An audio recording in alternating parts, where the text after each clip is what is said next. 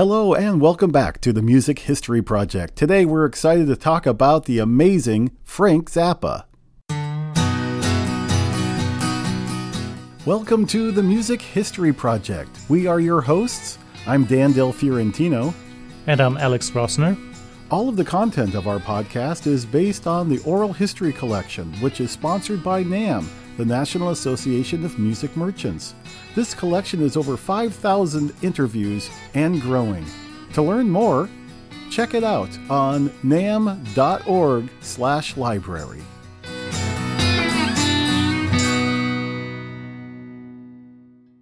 Well, welcome back, everybody, to the Music History Project. I am really excited to introduce our new team member. It's Alex Rosner, who has been a dear friend of mine for many, many years, so it's so awesome to have him here on the team. Welcome, Alex. Thank you very much. And I'm very excited about this podcast. Today we're going to focus on the musicians that played with Frank Zappa and also the technicians who worked for him over the years. It's really exciting to have this opportunity because all of us, or many of us, grew up listening to his music. So how exciting it is to learn a little bit more about the people who worked with him and their impression of who the guy really was. We first are going to focus on musicians. That's going to be Ezra Mohawk, Ernie Watts, Charles Owens, and Gail Davies. The second segment is about the technicians, and the third segment is about George Duke and Steve Vai, important musicians that have had great careers on their own. And Dan, I'm thinking the interview with George Duke was so amazing that you did. I would like to actually listen to that one first. I don't blame you. What an amazing guy he was. I felt so privileged to have the opportunity to go to his home in Hollywood, California, thanks to our dear friend Eric Zobler, who helped make this all happen, and just sit down toe-to-toe with one of my heroes in music. I mean, the guy who was right there when the piano and electric organ transferred into the synthesizer era. I mean, that guy was cutting edge at that time, and it was so wonderful to hear his many stories. George Duke also visited the NAMM show numerous times, and it was great seeing him there as well. Yeah, watching that guy perform is just incredible. But I think the insight that the NAMM Oral History program provides, this interview that we have with him, really sheds a completely different light. I mean, the human behind all that wonderful music. And that human, ladies and gentlemen, was a gentleman and a fantastic guy. I think you're really going to enjoy this. The fact that the producer for World Pacific Jazz Records that signed Jean-Luc decided that with the kind of jazz we played, we could get over to a rock audience. So that was kind of the beginning of fusion, of combining, jazz with rock or jazz with Latin, whatever. And we played in a rock club. He said, I think you guys can get over to a rock audience. They'll be receptive. So we went and played a place here in L.A. called The Experience, which was right on Sunset. And everybody was there. I mean, Quincy Jones came, Cannonball Adderley came, there was Frank Zappa came, Gerald Wilson, all these people I later wound up working with. And I said, man, this is my chance. Something told me that this was a pivotal moment in my life and that I needed to be on. And there was no piano. There was an electric piano. And I said, oh, man, I don't want to play this thing. It was a Silvertop Rhodes, which I did not want to play. But then later I found the joy of playing because I didn't have to play hard. I could turn it up, I didn't really get into it until after that gig, because once I played The Experience gig with Jean-Luc, I could actually see that, hey, you know what? I can make something happen here. This is the future. Something told me, and it got over to the rock audience. We could play louder and stronger, and so it had a vibe that I kind of liked, and it kind of drew me in. And once we did the King Kong record, which with Frank Zappa and Jean-Luc, and I was involved with that kind of did it for me. I said, this is a great instrument. When I was working on my master's at California State University, I was in an electronic music class. And so we would scrape chairs, do anything to make weird music, edit tape, put things together. But in terms of a synthesis, the first time I really heard it where I liked it and it really did something for me when I was in Brazil with Cannonball Adderley in 1971. And I was in that band. I'd already spent a year with Zappa and joined the Cannonball Adderley Quintet. We went to Brazil, and I was on Rio de Janeiro Beach, Ipanema Beach, actually. And I heard this music. I was like, what the heck is that?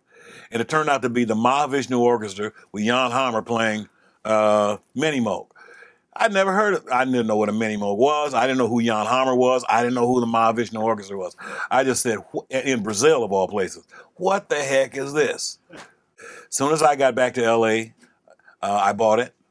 And that actually changed my life.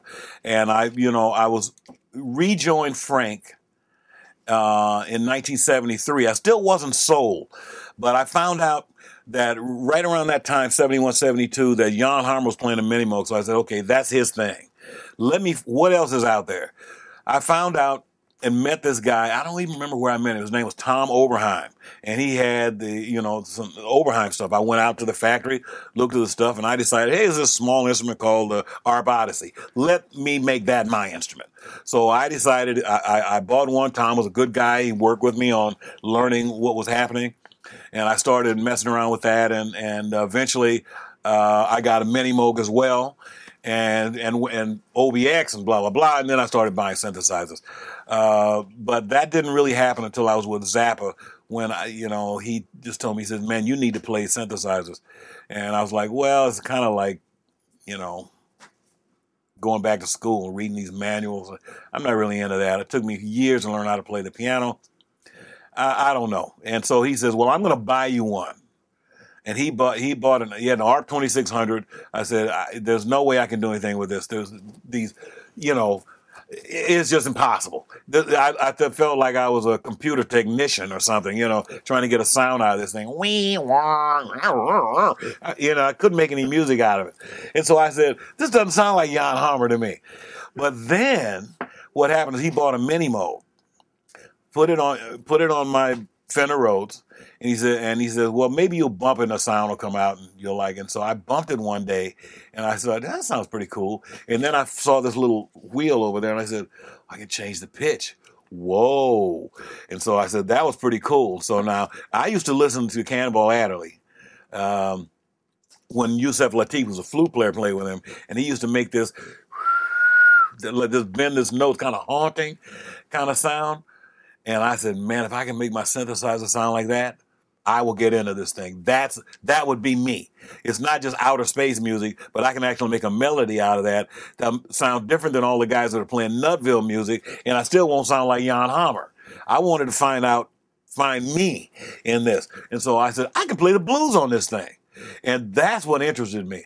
So I took that Mini Moog and I developed a technique for using that wheel, and it changed my life. Absolutely. The little potential, the little pot on the Arp Odyssey and the wheel on the Mini Moog. Two totally different things to me. It's like, for me, the Arp was the female and the Moog was the male. And I had them both side by side. And man, for the next many, many years, I mean, that was my life. Can you tell me about some of the recordings that you did in those early years with the ARP and the Mini Moog? Some of the earliest records I made that I actually used the ARP and the Mini Moog were my records, which were like Faces and Reflections. And one, it's out called My Soul now, which is on a double disc that Universal Germany put out. Feel. All of those kinds, the R Will Prevail, I Love the Blue Shirt, My Cry, those are early records that I began really first testing synthesis. And of course, all the Frank Zappa records. Everything that the first thing I did was Chunga's Revenge, right on up to Bongo Fury. And that includes Apostrophe, Motel. 200 Motels. Well, 200 Motels, I played more trombone. Ian Underwood was playing a lot of the synthesizers. I hadn't really gotten there yet, so Ian was into it, Ian Underwood. He was ahead of me in terms of that. He played the ARP 2600. But I kind of got into it, and by the time I hit 73, 72, 73, I was devoted. It was done. And that was my instrument. What was it like for you when Frank finally called you a mother? Well, okay. Well, the weird thing is, I was at my mom's house, and I come there for a Sunday to have dinner with lunch, which is normally what I do on every Sunday. I drive from San Francisco, and my mom says, "There's somebody on the phone named Zappa." I said, "Oh, you mean Zappa?" And I'd already played one show with him by that time with a symphony orchestra thing at the UCLA. It was interesting show, very challenging music.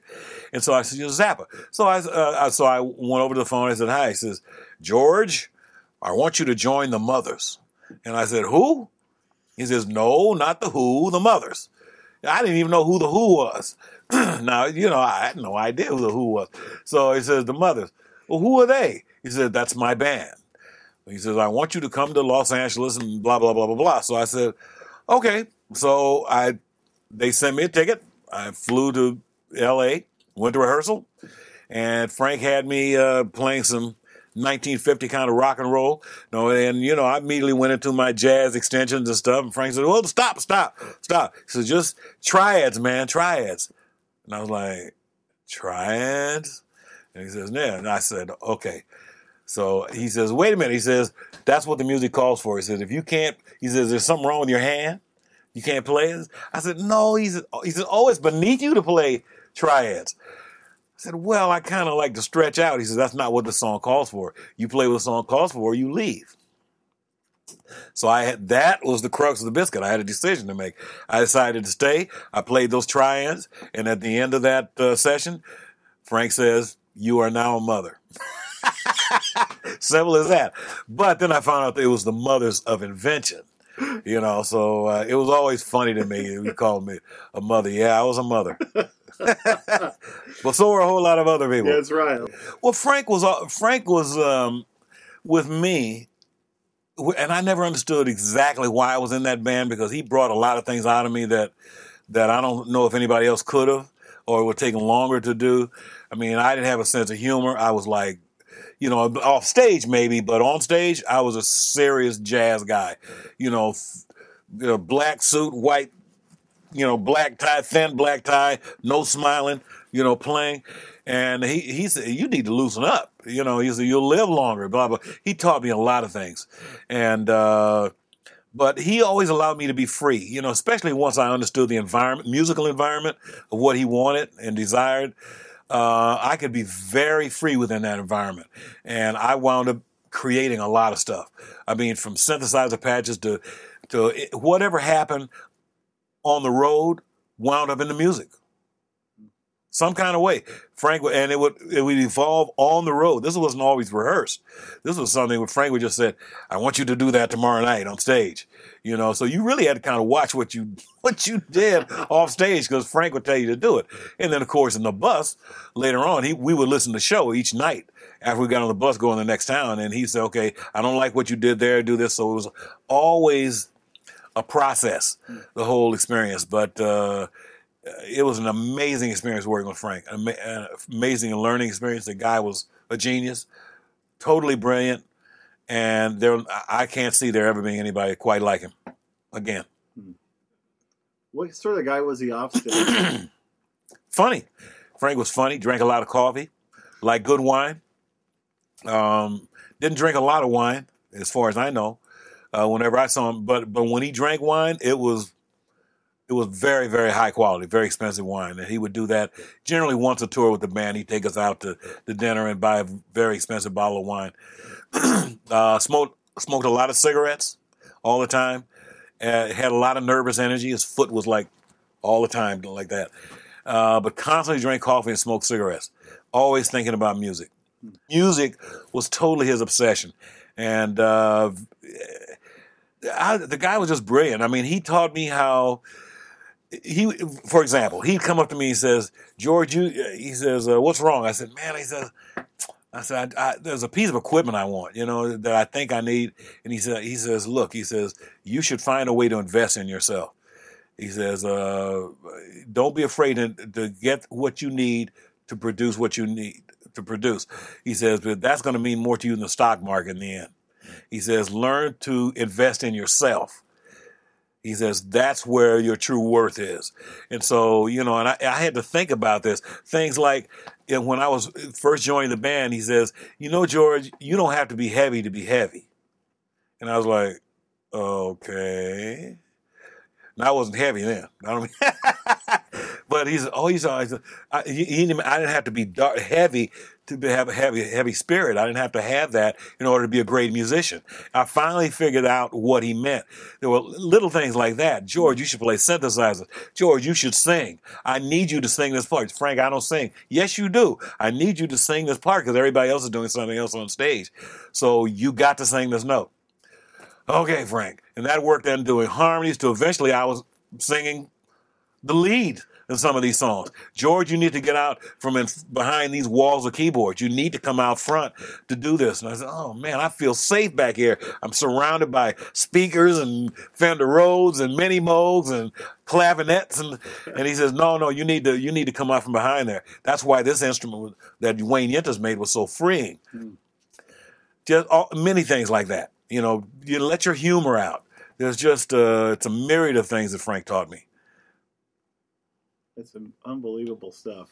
I love to listen to that stuff that you guys created. Really neat. Pretty amazing.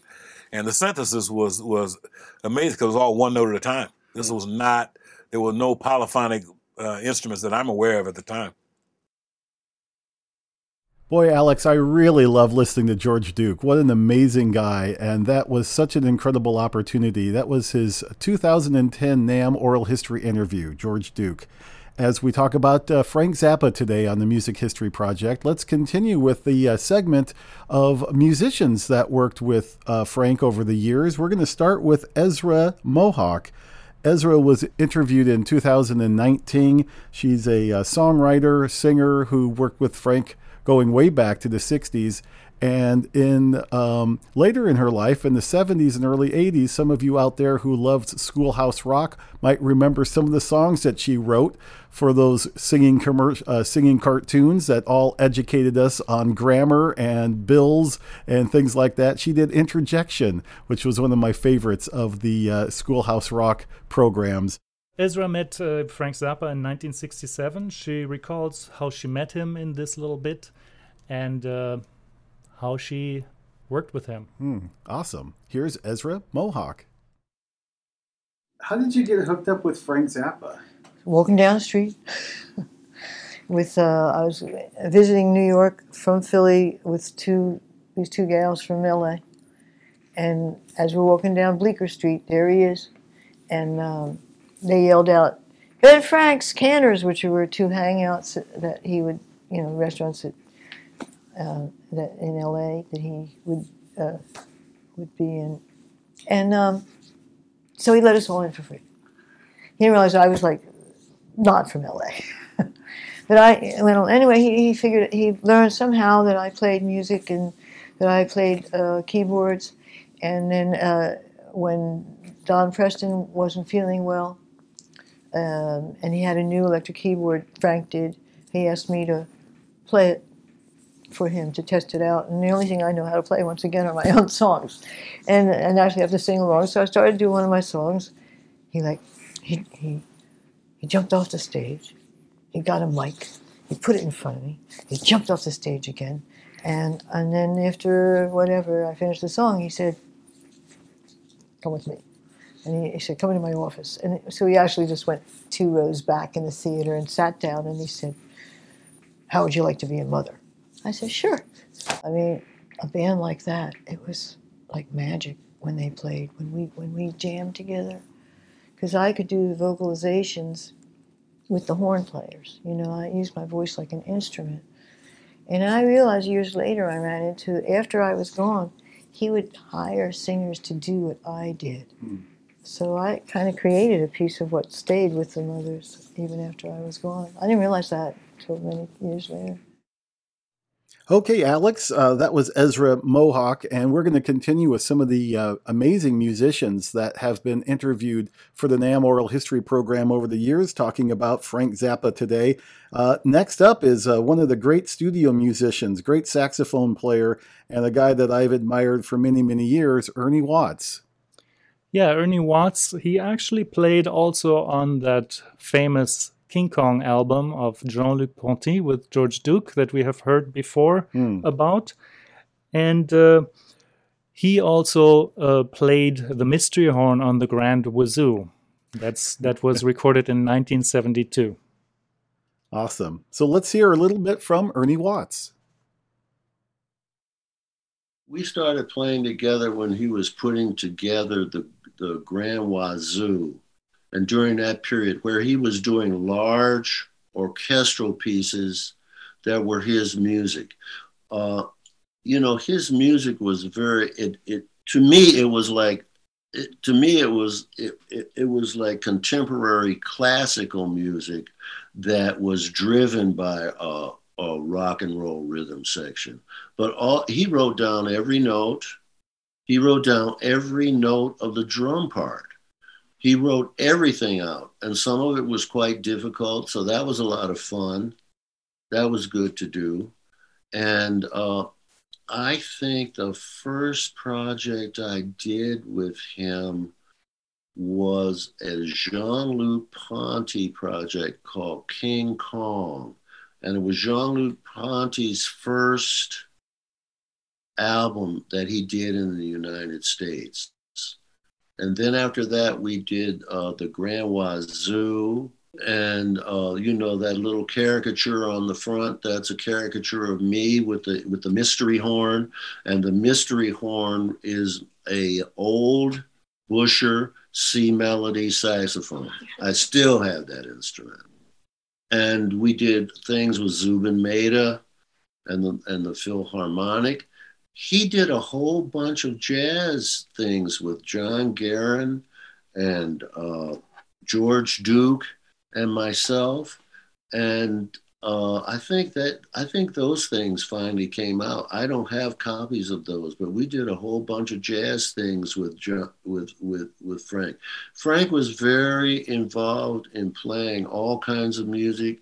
He said funny things, but he didn't mean them. He's very sarcastic. One of his big lines was, "Jazz isn't dead. It just smells funny," But he was serious about improvising and stuff too. He was a brilliant man.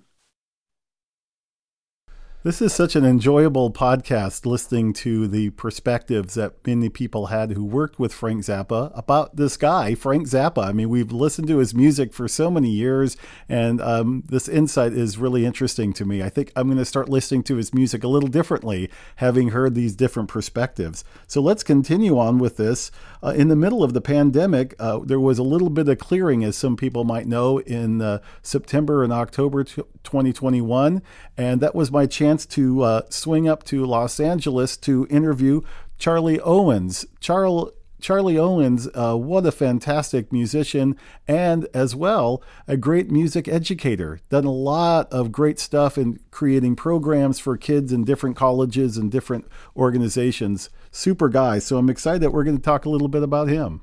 Charles, in his interview, talks about how challenging the music of Frank Zappa was, and that he had a wonderful time actually growing his abilities and being able to play better and better. Awesome. Well, let's get to it. Here's Charles Owens. I also played with Frank Zappa for a minute. That did me a lot of good too. Tell me about that. Well, I'm sitting here and Harold Land calls me up and says, I got a gig that I can't make, Charlie. Want to see if I can turn you on to it. They needed somebody to play oboe and tenor. So Harold recommended it, so I went up to the rehearsal and fell in the cut there and started playing what Frank wanted us to do, which was, some very difficult music with a lot of odd meters and all that kind of stuff. So eventually I think he didn't want the oboe after all, so I wound up playing tenor and alto. And it was, all I can say is it was extremely exciting, because at that time is when I got the John Mayall gig. And I could have played with John Mayall for about much longer than I did with Frank, but I wanted to play with Frank because his music was so hard. And I wanted to see if I could do that. And we rehearsed for about 3 months to play a gig for 2 weeks. We played at the Hollywood Bowl, then we went to Europe and stuff like that. But it was very, very rewarding. That was probably the best period of my musicianship. Improved more at that time with Frank Zappa than any other time. So it was a real challenge, and some great, great, great. Malcolm McNabb was playing there. He was doing Dynasty at that time, and everybody wanted to be around him, and he's a great trumpet player. And when Frank Zappa took us to New York, well, Malcolm McNabb took some lessons from the symphony player back there, who was the lead trumpet player in the New York Phil, stuff like that. So he was still trying to get better. And but it was a fun experience too, and had to grow. And Frank Zappa was really cool. I needed some money, and so I said, "Frank, can I get a draw?" He says, "No, you can't, but there's nothing wrong with asking." And that was the end of that. How did you see his musicianship? Pretty smart guy, right? Musically? He was brilliant, because anybody that needed any kind of, couldn't play a part, he could play it on his guitar. And he wrote all this stuff. He was brilliant and fun to be around, and his kids were pretty small at that time. They were named Sun and Moon or something like that. And he was brilliant. He was really brilliant. And I think he just went to El Camino College for a couple of semesters to learn what he wanted to learn, and then went and did it. Wow. It's fun to be around great people. And he wasn't wagging his tail or anything like that. He was just great, and had a lot of great people in the band. You know, you can just learn so much when you're around great people like that. It's exciting, man, and thrilling. So that was cool. This is great perspective. All right, that was Charles Owens talking about his time with Frank Zappa and the challenging musical compositions that he was forced to play, but loved it and enjoyed it and grew from it. I love that. We're going to move on to a 2019 NAMM Oral History interview with one of the greats, Gail Davies, thought to be one of the first female producers in Nashville. She's also a great singer-songwriter. She gave us songs like Blue Heartache, one of my all-time favorites, and a big hit for a lot of different artists, Bucket of the South. You might also know Gail's brother, the late, great Ron Davies. Great songwriter as well. So we're going to hear her perspective on Frank Zappa.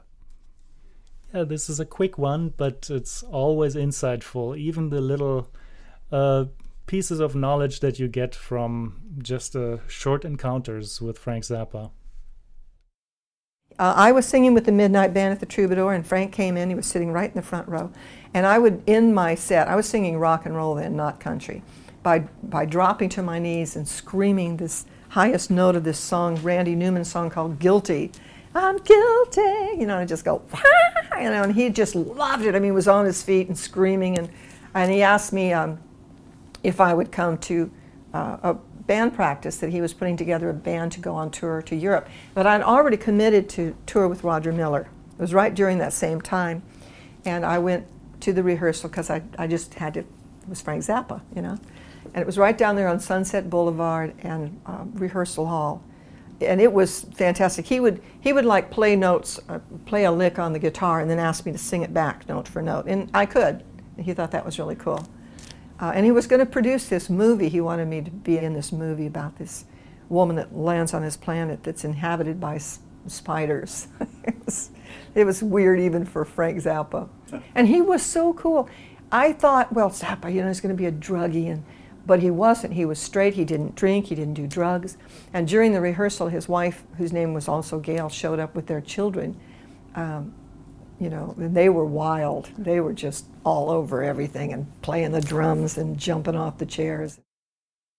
Those were some of the musicians that worked with him over the years, and now Alex has prepared a second segment talking about the technology behind the music and the instrumentation and the development of instruments. It's a very important part of Frank Zappa's music and his contribution to all of us, not just in the recordings that he created, but in the instruments he inspired and helped develop. I think that's a really important part.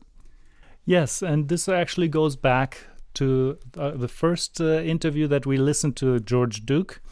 He talks very much about how important sound was for Frank Zappa. And you got a wonderful interview with Arthur Sloatman, who worked in Frank Zappa's studio, at his home studio. And he talks in detail about how the studio was put together, how Frank Zappa worked, and relates everything to particular records as well, which is very interesting for people who know his music very well and can relate to the technological emphasis that Frank put on certain things, like, for example, Ike Willis and Ray White playing both guitar, and he wanted the guitars to sound very similar, so you would have this almost like stereo sound with two musicians playing. Details like that are all over the place in this interview. This is a very in-depth part, so I'm really happy that you were able to capture this one. It also, to me, shows the depth of Frank Zappa, right? I mean, it's not just musical notes to him. He wants all of these things to factor in to this larger sound. And that's, I think, why we still listen to his music.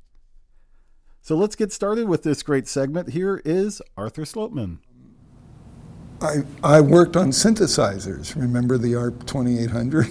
I was the synthesizer tech. In fact, I did warranty repair work for Moogs and ARPs and all that kind of stuff. And got this call from Frank Zappa, who was doing working on an album called Zoot Allures, and he was doing a keyboard bass part, and the synthesizer broke down, and I got the call to go to 3rd Street record plant and fix it, and I fixed it, and then I started doing freelance work for him, and I eventually started working for him full time. And so I worked for him for off and on for a good 10 years. I just was fascinated with synthesizers, so I got heavily into that. And you really watched that evolution. That's what's exciting. Tell me a little bit about what you saw as far as these products coming out one after another. Well, I guess they were just brand new. So nobody really, when that ARP 2800 hit the streets, at least for me, I don't know about anybody else, but there were very few musicians that even knew what that was about. And really the way that they got their big claim to fame, I guess, is from people like Frank and Stevie Wonder. He's another one who had the ARP 2600s. I'm sure there were a whole handful of English bands that had ARP stuff and Moog stuff, but I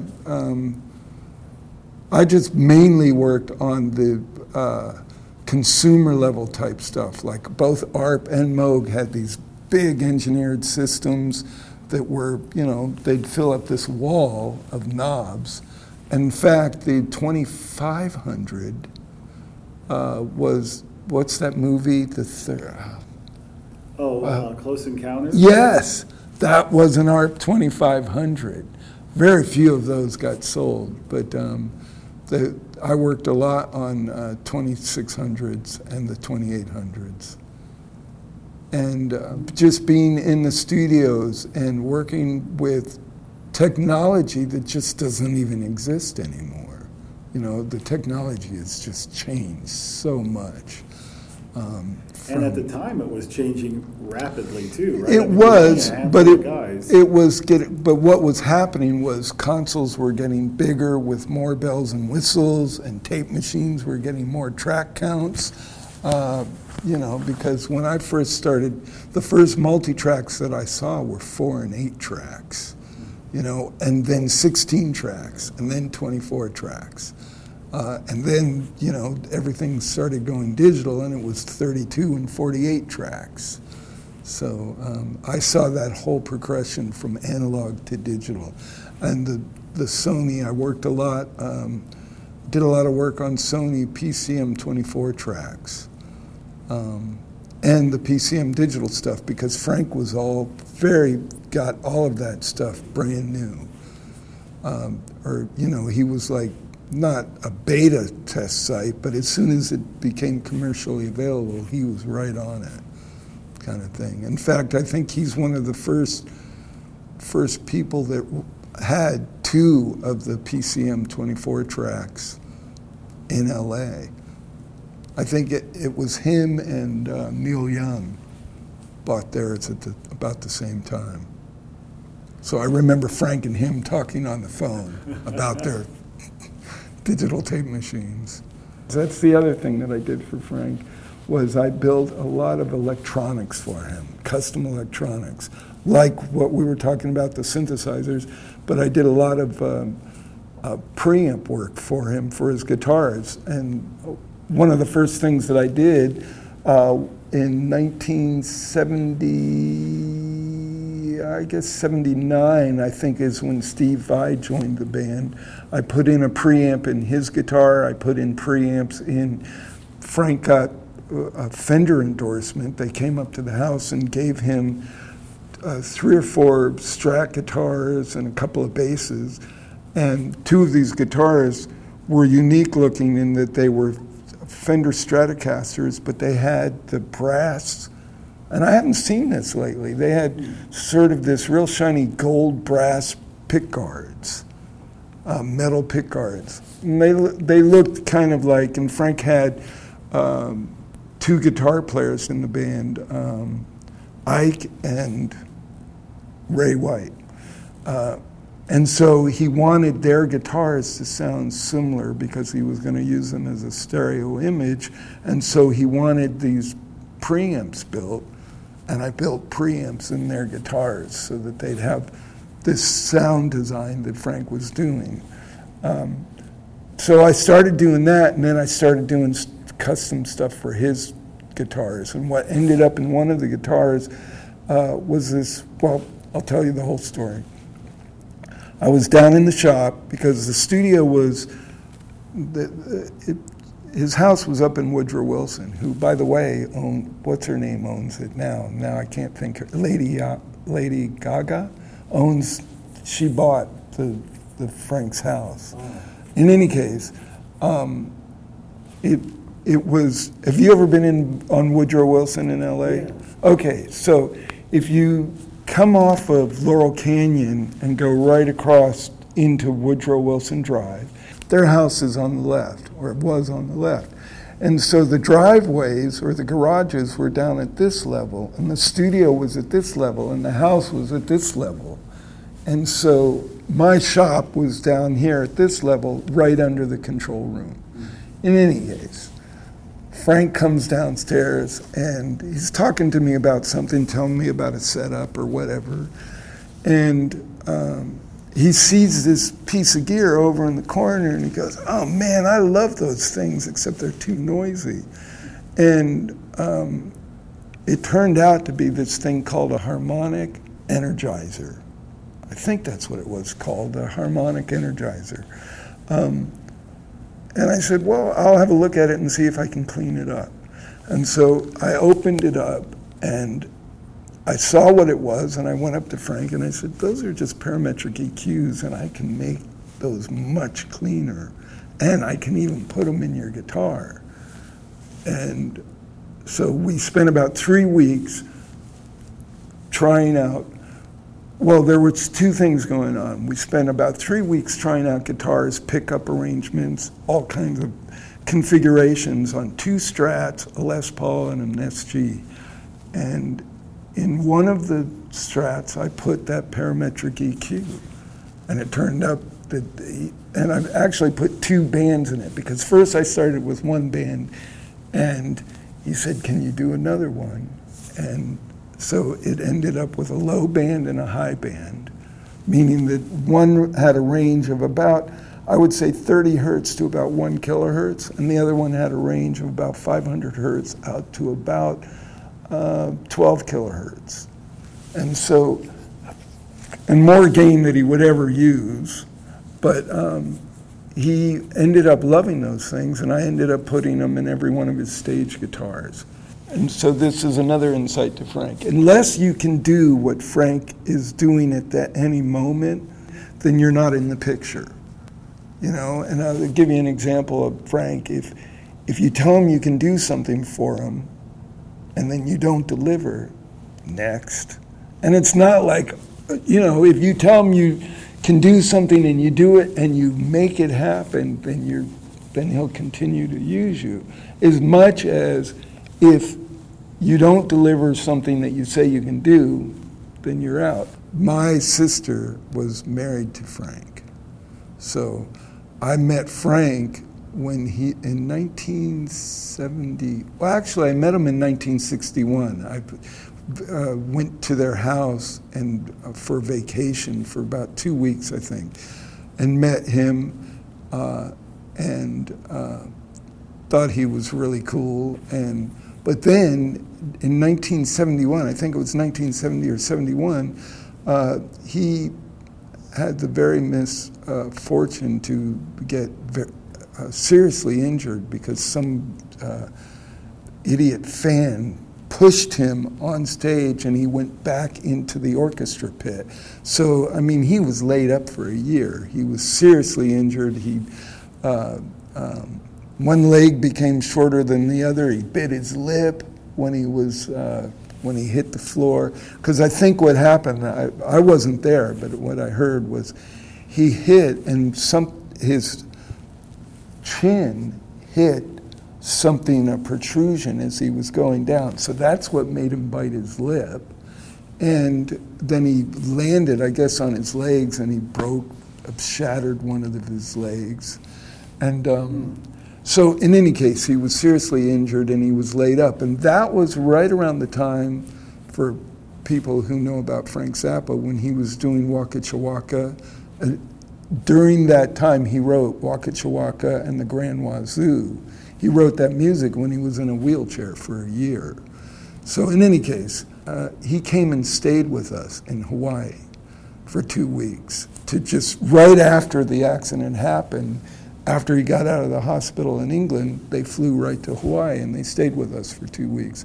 And I had some buddies that lived next door, 2 brothers that were really close friends, who were musicians, and they were better than me. I remember I was just learning how to play guitar when I guess I was 19 when this happened, but he showed us a bunch of stuff. And some of the stuff is stuff I've never even heard on record, but he used us as instruments where he would play, like he knew what my abilities were, so he gave me very simple parts to play.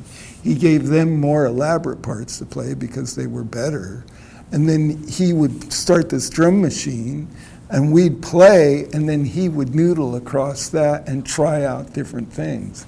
And some of that stuff was the beginnings, or the stuff that he was just developing for those 2 records. So I can remember that, but he even showed us stuff that I've never heard on any records, kind of thing. But in any case, that's how I met him. Wow.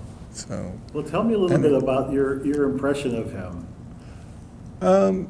Well, I feel very fortunate that I met someone like him, because he was definitely not your average person. And everything that you've heard about the fact that he didn't do drugs and all of that is true. He was just really the straightest arrow type person I've ever met in my life, and a serious workaholic. I mean, 18-hour days were normal days for him, every day of the week. He didn't party, he didn't go to bars, he didn't do vacations. He was constantly writing music or developing projects or whatever. It was constant.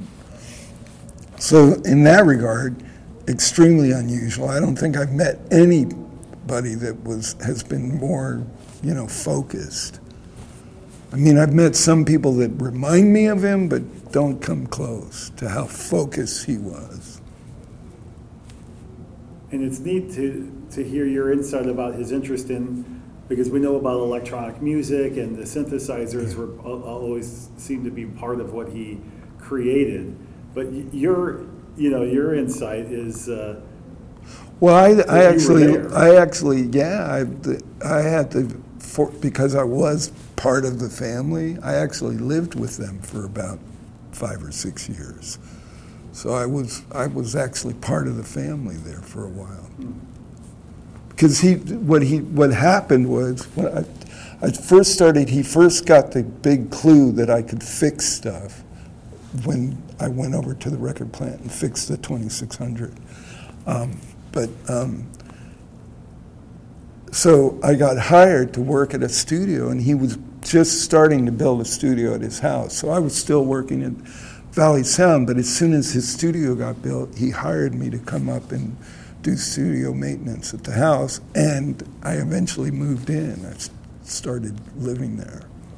What was his studio like? Oh, it was awesome. Frank had 1, 2, 3 reverb environments where he could get massive amounts of reverb out of the room, acoustically out of the rooms. And you can hear it on his records. You can hear it on You Are What You Is. When you hear those big reverbs on the background vocals and the big lush vocals, that reverb is actually acoustic reverb from the rooms in his studio.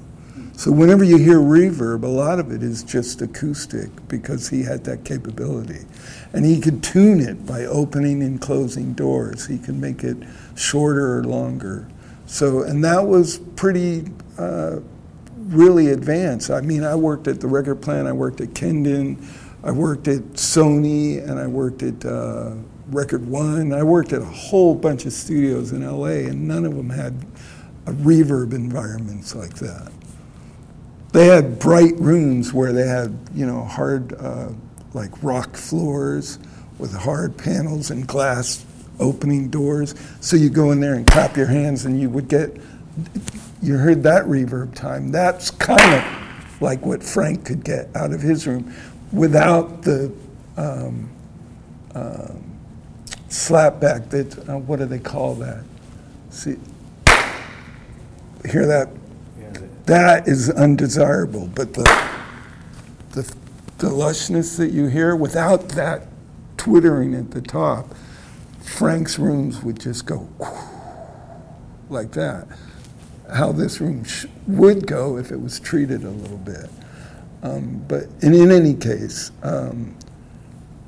his studio was very, very nice. We did custom electronics for interfacing keyboards because I had such a good foundation or background in synthesizers and modifying Moogs and ARPs to have CV outputs and trigger and gates and all of that. So I did that kind of stuff for his keyboards so that he could, from one keyboard, play 3 or 4 instruments. Now this was all before MIDI. Now you just hook up MIDI cables and you can control the world. But this is before MIDI, and so he was trying to have, from one keyboard, have multiple timbres or instruments play. And so we did that all with analog control voltages, gates, and triggers. And so I did that with the CS80, which was actually a digital device that I had to convert the digital, or put a D to A to create the analog voltages. And that was the first that had ever happened. So, and he did a number of records, You Are What You Is, and some records that I can't even remember the names, but they're there. And whenever you hear those synthesizers with big layered parts, it's one guy playing one set of keys, and it's stacked instead of overdubs kind of thing. Did Frank have a favorite synth? Well, he used whatever was, like I remember showing him how to do patches on the ARP 2600, and I would come up with a patch and then he'd use it as a percussion type effect or something and record it. So he would use it. Frank was more about sound and not so much, so I'll tell you, if he had a favorite, the only synthesizer that I really saw that he really spent, I remember when he got the first Linn drum machine. It was really an insight to see that he got that, and he spent like 3 weeks with it, learning everything about that instrument.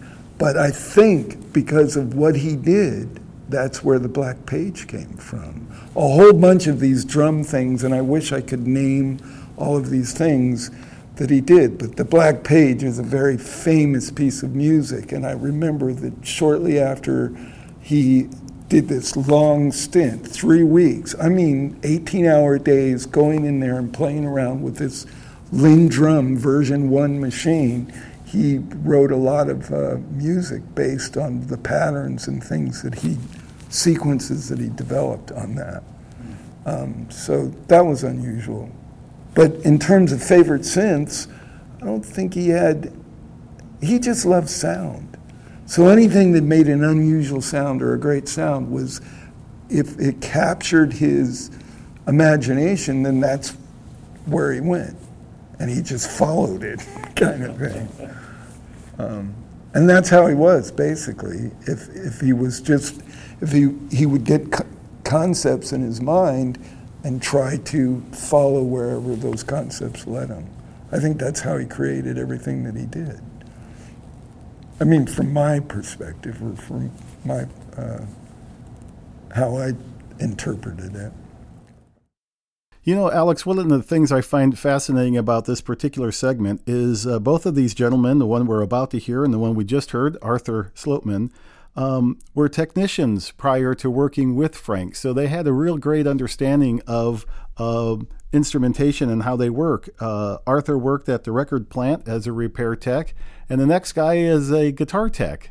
Thomas Nordegg met Frank Zappa through Peter Wolf as his keyboard tech. He also was keyboard tech for Tommy Mars during the time with Frank Zappa, and he then was guitar tech. Fantastic. Well, let's hear what Thomas has to say about Frank Zappa. I came back with a keyboard player from Vienna, Peter Wolf, like Mozart at 4 type guy, prodigy. And we said we'll try to make it to Los Angeles, where the music scene supposedly was. And so that's where we ended up. And money was just running out. We got an apartment right in Hollywood and Santa Monica and the Crescent Heights. And we were going every day to the one and only Guitar Center in the States, opposite where it's now on Sunset. Every day, Peter always had the latest gear. He was. So we had a phone also, landline, of course, and exchanged phone numbers. And I'd say 2 months into it, the phone rang, and hi, this is Frank Zappa. Can I talk to Peter Wolf? So one of Frank's keyboard players, Frank was just regrouping a band, told Frank about it. So we went straight up. Peter auditioned and got the gig, and I stayed with Frank 6 years. The best time in my life, 76 to 83. Frank Zappa's best thing, not only musically, just as a whole. Just get this, Frank died on cancer at 52 with 80 released albums with unmatched content, I might add too, And work. And that's why I met Steve Vai, who I've been working with since '99 now. And when I joined Peter and me, it was Perry Bozia was a drummer and Patrick, they were the band. And then he had Adrian Belew, he found in Nashville in the bar on guitar, and Ed Mann, Tommy Mars, second keyboard player and all that. And was George Duke with them? That was before. That was two bands before. It was Zuda Lures was with Eddie Jobson before us, and then that's a new band that Frank put together. And so that's really where I learned the whole my whole trade, or whatever you will, from doing it. And it was interesting. Today's terms, or even back then with Frank, everybody when you get to the gig, everybody got out of the bus and everybody helped with the lights, getting the lights up, learning, plugging in. Same with the audio. Frank had his own lights and audio, you know. And for me, coming from Little Austria, I remember the first tour we did, the semi-truck, you know, we had. In Austria, they don't have semis, at least at that point they didn't, you know. I thought, when is that going to be empty? How am I going to do this and all that, you know? So, but you learn, and everybody, you know, learned. I was keyboard tech, and then I was like 200 shows. I was cameraman for Frank. Frank gave everybody what Frank Zappa was so good at, if you can say that. But he pulled out of these musicians that he hired and saw talent, and you know, they would never have gotten there if it wasn't for Frank to, you know, learn and on the fly and on the job, you know, experience and all that. So that was my best time. And till '83, I was there. And then after Adrian Belew, Warren Cucurulo, from you know, big fan from Frank, from the East Coast, New York, he can hang around. And Frank said, "I'll try you out." And he got the gig. And I've been with Warren now for just basically 40 years. As Thomas said, he continued working with Warren Cucurulo for a long time, but he also was guitar tech for Steve Vai. And talking about Steve Vai, we do also have his thoughts about Frank Zappa. As we know, he started very early playing with him on tour. Great. So let's hear Steve Vai from his 2008 NAMM Oral History interview. Like all good little Italian boys from Long Island, I played the accordion when I was 10. And I went to Berklee College of Music after that because I was very interested in the idea of music as a written art form. Always fascinated with the little black dots. And was actually composing before I started playing the guitar. But I grew up as a teenager in the 70s when all that great, you know, progressive rock music like Led Zeppelin and Jethro Tull, Queen, and, you know, that rock of the 70s, and even Hendrix and stuff like that was very popular. So I feel, probably like most people, that they grew up in the best musical period that there was, you know. And then out of college, out of Berklee, I was 18 actually when I started working for Frank Zappa. I was transcribing music. It's the process of listening to it and writing it down in musical notation form. And always wanted to move out to California ever since I first saw the Partridge Family on television when I was 12, because I just thought it was great that young kids could play instruments. I didn't know it really wasn't them. What a rip. But anyway, I moved out to California when I was 20, and I joined Frank Zappa's band and toured with him for 3 years. It was a fantastic experience, as you can well imagine. Frank was the most extraordinary man I ever met. You know, I was enamored with his music and his whole thing when I was young. And to have the opportunity to work for him, you know, to this day, I look back at that experience and I think, you know, did I really go through all that? Did I really sit there with him for, like, you know, 9 days in the studio at a stretch and you know, do all those tours and play all those shows and hear him speak all those beautiful things that he used to say? He was just amazing kind of a guy. And you know, when I was going through it, I was very young and just trying to keep up. And I just stayed absorbed. My whole goal when I was with Frank was to play his music on my guitar better than he, you know, would expect it. And I don't know if I achieved that, but I got through it. And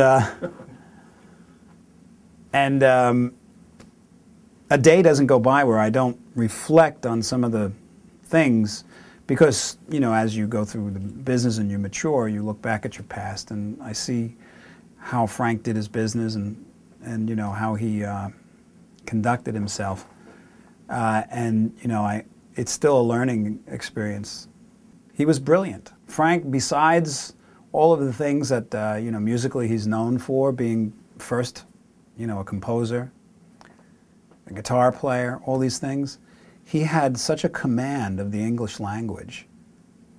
He even just his sentence structure left nothing to be, you know, there was no confusing what he was saying. When you were talking to Frank, you better be prepared to hear the truth. And he could take a situation and have this instinctive intuition about getting to the core in a flash. And he can summarize what you're saying, what the situation is, what you're really saying, and you don't even know that you're saying, and give it to you back in sometimes as little as an eyebrow, and or a sentence that just, there's no, when he would talk there, you'd never hear him say, or, I think, boom, it's unequivocal. Okay, Alex. Well, this will wrap up our podcast today, looking at the music and the person of Frank Zappa. I really appreciate everybody tuning in and listening. What's amazing to me is just the depth of this guy, his intelligence, his musicianship, his passion, and his interest in pushing the musicians and singers that worked with him. I think that's a really important part of the music of Frank Zappa. And how he was always on the search for new sounds. That's a storyline that goes all along with his career. He was one of the first ones who also owned a synclavier. And with the synclavier, Frank Zappa got a Grammy Award in 1988 for Best Rock Instrumental Performance. That's fantastic. What a great guy. The album is called Jazz from Hell. I remember my mother was not thrilled with the title. Well, thank you guys all for listening, and until next time, take care. Take care. Thanks for listening to the Music History Project. This has been Dan Del Fiorentino and Alex Rossner. If you like what you heard today, please subscribe on iTunes and leave us some feedback. If you have ideas for future podcasts or recommendations for interviews for the Oral History Program, please send an email to library@nam.org. That's library@namm.org.